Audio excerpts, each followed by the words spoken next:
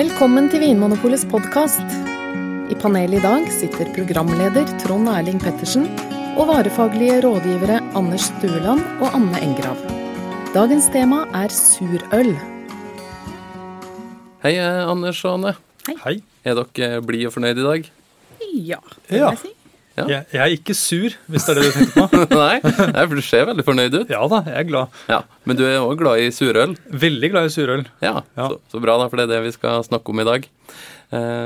Surøl jo noe kanskje mange har hørt om, noen har prøvd det, men det kanskje ikke det mest kjente av det som finnes I Vinmonopolets utvalg av øl og vin, så jeg tenkte vi skulle ta en liten sånn intro til surøl I dag.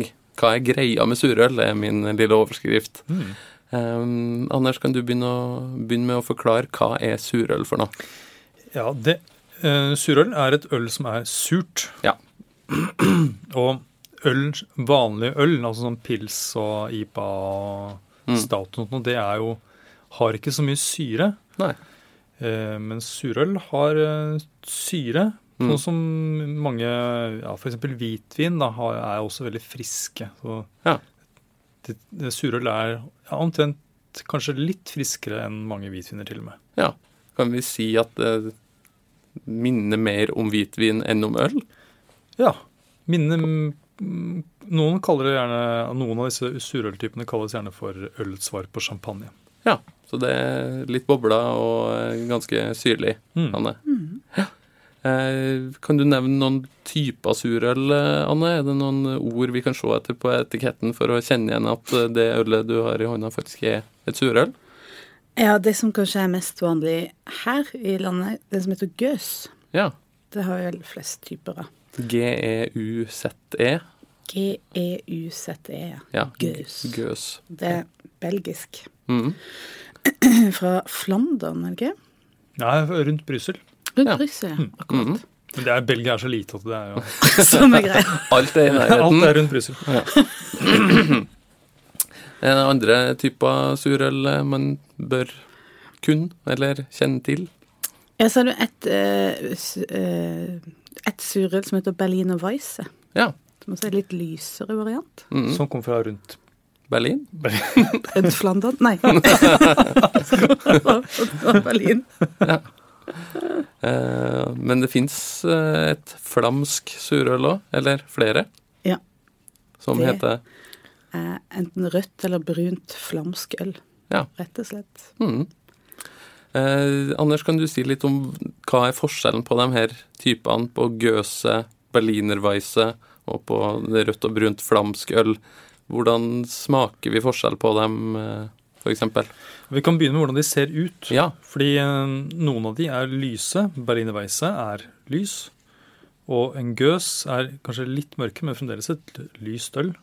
Og så kommer da Ode Brun og rødt flamsk, som da mørkere farge, litt sånn brun eller rødbrunt. Ja, Ode Brun betyr gammel brun. Gammel brun, ja. Gammel brun. Som en hest. Ja. Gammel brun. Det noen sånne hovedforskjeller på hvordan de typene her lages? Ja, de har mye til felles også. Og det jo at det bakterier involvert, ikke bare gjær, når de brygger disse ølene. Det her høres ut som et tema vi kanskje må komme tilbake til, så vi må dykke litt dypere ned I. Det ganske komplisert, og ganske sånn, det mye arbeid med å lage surøl, som vanligvis da. Men vi prøver oss på å forklare det på en enkel og grei måte etterpå, eller? Ja, det skal vi klare. Ja. Men kan du si litt mer om sånn, hva smaker surøl, bortsett fra at det surt? Ja, for nå hadde vi bare tatt fargen. Det jo liksom bare en liten del av det.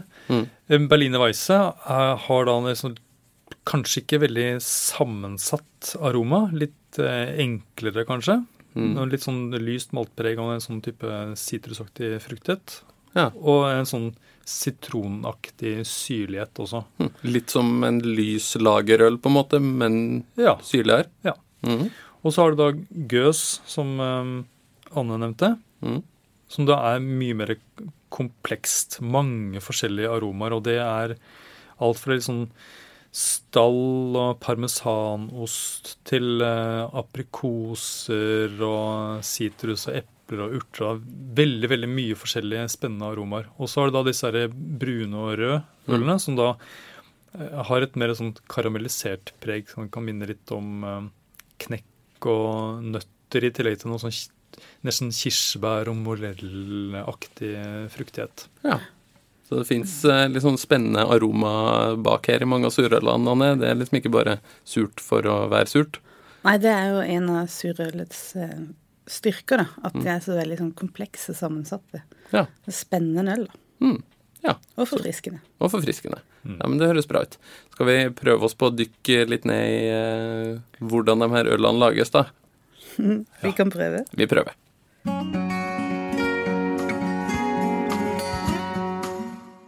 Anne, Ja. Hvorfor surøl surt? Du, det surt fordi det kommer an på gjæringa. Det da det skjer. Ok, det da magien skjer. Det der magien skjer. Og det kommer at de fleste surøl det som heter spontangjæra. Ok. Eller at det en sånn, ikke bare én gjær som får jobbe, men det en hel stamme med forskjellige typer gjær Ja. som jobber. Du nevnte for meg før vi gikk i studio her en artikkel om surøl som hadde en poetisk titel. Ja, jeg liker det. Det ølet som kom med vinden. Det var en artikkel om gøs. Ja. Og om hvordan gjæren liksom dukker bare opp fra produksjonslokalens vegger og beholdere og bare dukker opp med vind. Det ikke noe du tilsetter på en måte. Nei, for de jo bitte små. Altså gjær og bakterier, du kan ikke se dem, men de jo overalt. Ja. Og i bryggeriet så det jo bakterier og gjær i alle kriker og kroker. Og de fleste bryggerier vil jo holde det veldig rent og pent og vaske masse etter hver gang de brygger, sånn at de alltid har kontroll på hvilke gjærtyper som i sving. Men de fleste som brygger surøl på den gamle måten, de liksom imiterer alle. Ja. Det fest. Det fest nå har vi lagd vørter, så nå det bare å komme.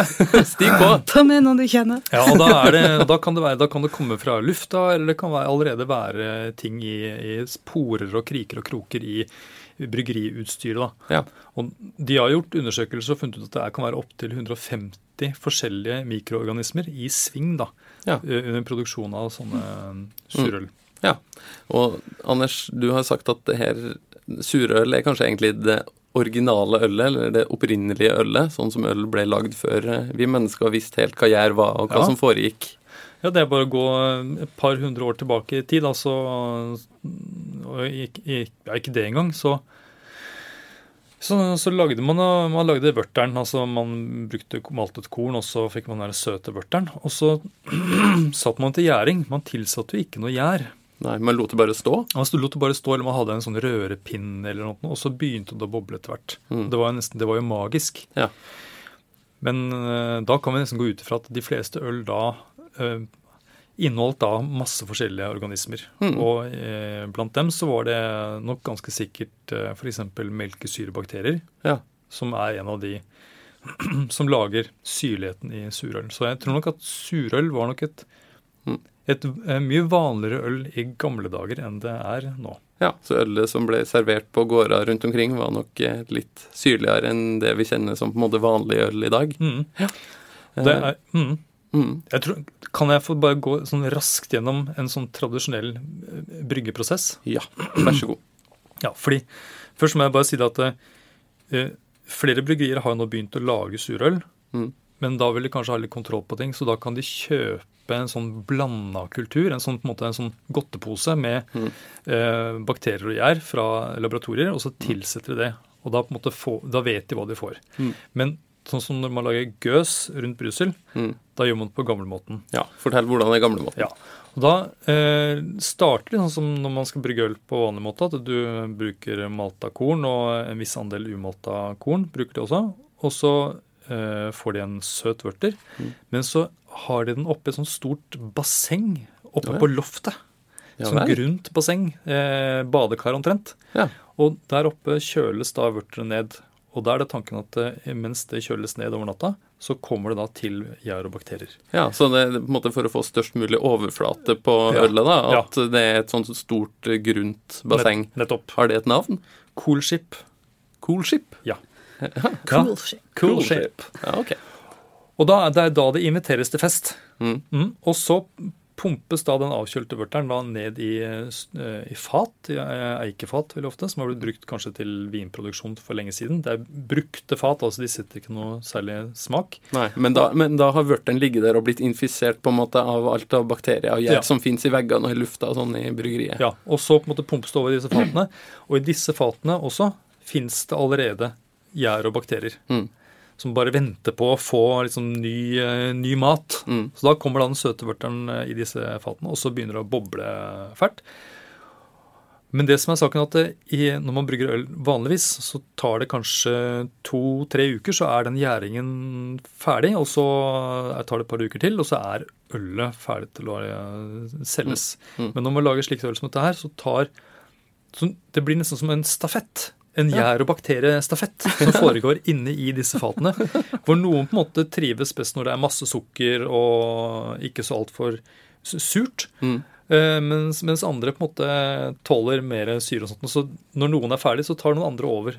Og det tar minst et år før liksom stafetten er ferdig. Og da er liksom begynner det å bli surt og komplekst. Ja, for det det at det tar så lang tid som gjør at det blir et litt sånn komplekst og annerledes og sammensatt øl også? Ja, fordi alle stafetter. Det vil si at vi kan samle alle de 150 som har vært med i stafetten. De samles da til slutt til et kor. Og alle synger med sin stemme. Og det er klart at det blir jo mye flottere og mer komplekst enn hvis det bare er en stakkars liten gjærcelle som synger. Hvis ikke det er noen som synger veldig falskt da. Ja, det er sant. Ja, og noen synger litt falskt, men det er på en måte, fordi det er noen som synger fint, så på en måte så blir det fint for det. Ja. Anne, er du enig i at Anders ligner litt på en sånn bakterie? Han sitter nå og gestikulerer i studio og viser med hele kroppen hvordan det her koret ser ut. Jeg ser det veldig tydelig for meg. Så da er surøl egentlig ferdig etter et års tid. Da. Ja. Det er noe som heter lambic. Hva er forskjellen på lambic og gøs? Lambic man kaller det liksom lambic-familien, men hvis du finner en flaske hvor det bare står lambic på, så er det da dette ølet som er minst et år gammelt, og brygget da rundt Brussel da. Og det er surt, men det har veldig lite kullsyre. Det bobler ikke så mye. Og det som heter gøs er jo da en lambic, en lambic som er 2-3 år gammel, som er blandet med en lambic som er 1 år gammel.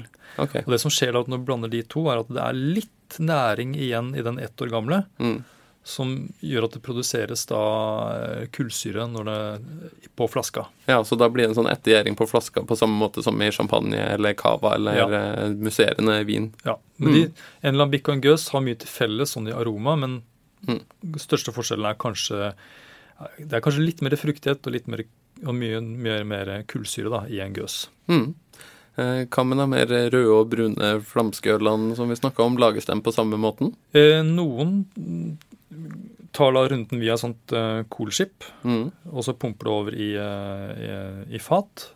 Andre tilsetter en en kultur først, og gjærer som et vanlig øl, og så har det over på fat, og der på en måte skjer det. Der på en måte begynner stafetten. Så det er kanskje litt mer variasjon blant de røde og brune. Og berlinerweisse da, hvordan lages det? Berlinerweisse, da tilsettes det veldig ofte en melkesyrebakteriekultur til et øl som er tilsatt en gjærkultur. Så det er også ganske mye mer kontrollert. Jeg vet at det finnes noen som lager en type spontangjæra berlinerweisse også, men det er nok veldig sjeldent. Melkesyrebakterier, er det samme som finnes i sånn yoghurt og biola og sånne produkter som vi spiser for å liksom få en god bakterieflora i magen? Det er det, og jeg vet det er noen som har laget surøl med å tilsette litt biola til vørteren. Ja, så det... Hjemmebryggere er det? Nei. Professionals. Professionals? Yes. Ja. Men hva med eddiksyrebakterien? Er ikke det noe med på? Så... Jo da. Ja, så det litt av Det litt av hvert. Tutti frutti. Og det gjerne eddiksyrebakterier finnes jo overalt. Mm. Men Anne, det finnes også noen typer surøl som kanskje ikke så krevende fordi de tilsatt frukt og bær, som kanskje da blir nærmere liksom, smaker man mer vant med. Hva slags type frukt og bær det som ofte brukes i surøl? Du har det som heter krik og framboise, med sånn belgisk tradisjon. Og krik det tilsatt kirsebær, og framboise tilsatt bringebær. Ja. Og de jo veldig sånn tydelig preget av det bærtilsetningene. Så det også noen som litt sånn industrielt produsert, som blir nesten sånn brusaktige. Ok. Men du har den som sånn spontangjæra varianten med der de bæra ligger oppi og ja, der du rett og slett bare... Ja, det en på en måte en ny runde, en ekstra omgang. De starter en strafferunde, på en måte. Ja. Og da det ordentlig friske bær som ligger og dupper oppi, holdt jeg på å si, sammen med ølet. Hva heter det kirsebær? Det en eget type kirsebær som de bruker i krig, som en sånn der... Nei. Ja, det en sånn bydel i Brussel som heter, jeg vet ikke om jeg uttaler riktig, Schaerbeek. Ja. Og de hadde, i den bydelen var det mange kirsebær her før. Og de mener vel at det det beste å bruke kirsebær derfra, men det finnes nesten ikke trær igjen. Så de fleste nå kjøper fra Ungarn og Tyrkia, så vidt jeg vet. Ja. Men jeg har også sett at du tilsetter andre typer bær, liksom, bare etter hva du har lyst på, sånn tinnved og aprikos og jordbær og bringebær nevnte du, Så det finnes surøl som litt mer sånn fruktig også. Ja. Og du nevnte jo litt sånn brusaktige typene som ofte veldig søte også. Ja. En enkel måte å finne ut om du på en måte finner en litt sånn sure, tørre varianten eller den søte. Det også å se om det står, hvis det står ode, O-U-D-E. Ja, hvis det står først, ode krik, ode framboise eller ode gøs eller noe, da det den gamle måten, da det et helt tørt øl, for da det noen lover og regler da, for hvordan man lager det. Da det old school. Da det old school, ja. Ja, men det bra. Da skal vi straks kikke litt på hvordan vi kan bruke surøl til mat. Du klar for å lære litt latin? Det spesielt melkesyrebakterier som lactobacillus og pediococcus som gjør surøl sure. Men også andre bakteriekulturer får være med på leken. Sammen med ulike typer gjærsopp, som Brettanomyces, fortsetter disse mikroorganismene å leve i ølet etter at Saccharomyces, altså vanlig gjær, har tatt kvelden. Da begynner en langsom prosess der ølet blir surere og mer komplekst. Et surøl tar derfor minst 1 år å brygge. Dette mye lengre tid enn det som vanlig for tradisjonelle overgjærede øl, som kan være ute på markedet etter bare 4 uker. Det ikke alltid så lett å se på flasken om ølet inni surt eller ikke. Men hvis etiketten bærer ord som gøs, Berliner Weisse, krik eller framboise, det et surøl vi har med å gjøre. Det også vanlig å gi surøl navn som inneholder ordene spontan, wild, funky eller sour. Og da har vi kommet fram til grunnen til at jeg valgte på en måte overskriften for episoden her, nemlig hva greia med surøl? For jeg har møtt mange som har smakt surøl for første gang, og tenkt at det her var da bare surt og rart. Hva egentlig greia med surøl? Hvorfor det så mange som snakker om det her og opptatt av surøl? Kjenner dere igjen i det? Ja, jeg kjenner jo mange som har bare fått helt sjokk når du tror du skal drikke du får et glass øl, og så det bare kjemperart å tenke at det må være noe feil. Så det jo litt på hva du forventer at du skal liksom treffe det. Du tar et glass øl da. Ja, hva kan jeg forvente når jeg bestiller en surøl eller kjøper en flaske gøs på Vinmonopolet? For det første, den der tydelige syrligheten, som noen ganger kan være veldig, det kan være veldig surt. Og det det veldig mange som glad i vin, jo nettopp denne friskheten du glad i. Så hvis du veldig glad i øl, så det kanskje ikke denne friskheten du klar for da. Nei, men hvis du liker sånn type Riesling og Sancerre og sånne ganske syrlige viner, så... Ja, og veldig mye også bare snakk om en sånn tilvenning der, så bare omstille gjerne litt grann. Så vil man nok få en bedre opplevelse også. Og være litt forberedt på det. Og det at det så komplekst, og det så mye rart som du på en måte aldri har lukta og smakt i en øl før da. Er det litt som oliven og blåmuggost og sånne typer av mat som kan være litt rar i starten, men som har mye spennende i seg når du først venner deg til det? Ja, når du på en måte blir vant til det, lærer deg å like det, og ser nyansene og liksom det liksom spennende i det uvante da. Anders, jeg har inntrykk av at surøl noe som ganske mange, særlig i øl- og bryggemiljøet, snakker om og er opptatt av. Og så foreløpig det ikke så mange som kjøper det, i hvert fall ikke hvis vi sammenligner med tradisjonell lyslager og pale ale og de mer klassiske øltypene. Nei, det forsvinner litt i forhold til den typen øl. Hva det som gjør at du så glad i surøl, eller synes det så spennende? Hvilke kvaliteter har surøl? Nei, det jo det som vi har snakket om, at det så veldig komplekst. Masse forskjellige smaker. Du har en lang ettersmak. Men så det også den der det å vite at her har det har vært en lang modning, at det har vært en sånn litt spesiell prosess da, for å få det til. Du kan ikke jukse deg til dette her. Du må ha litt god tid, og du må vite hva du gjør og sånt. Og det blir som en virkelig god spekeskinke som har blitt lagret lenge, for eksempel. Det på en måte, det jo noen sånne type mattyper som ja, det må jobbes litt ekstra med for å få den der kompleksiteten, og der surølet. Det tar litt tid. Ja, det verdt å vente på. Verdt å vente. Ja, ikke sant. Men når vi da inn på mat, hvordan skal vi bruke surøl til mat? Det spesielle ting det passer ekstra godt til, tenker du, Anders? Ja, den syrligheten som dette ølet har, som mange øl ikke har, gjør at det egner seg til feit mat, og også salt mat. Ja. Så, og gøs, tenker jeg, du har klassikeren gøs og blåskjell med majones. Det litt sånn belgiske. Det den belgiske, og gjerne litt pommes frites også.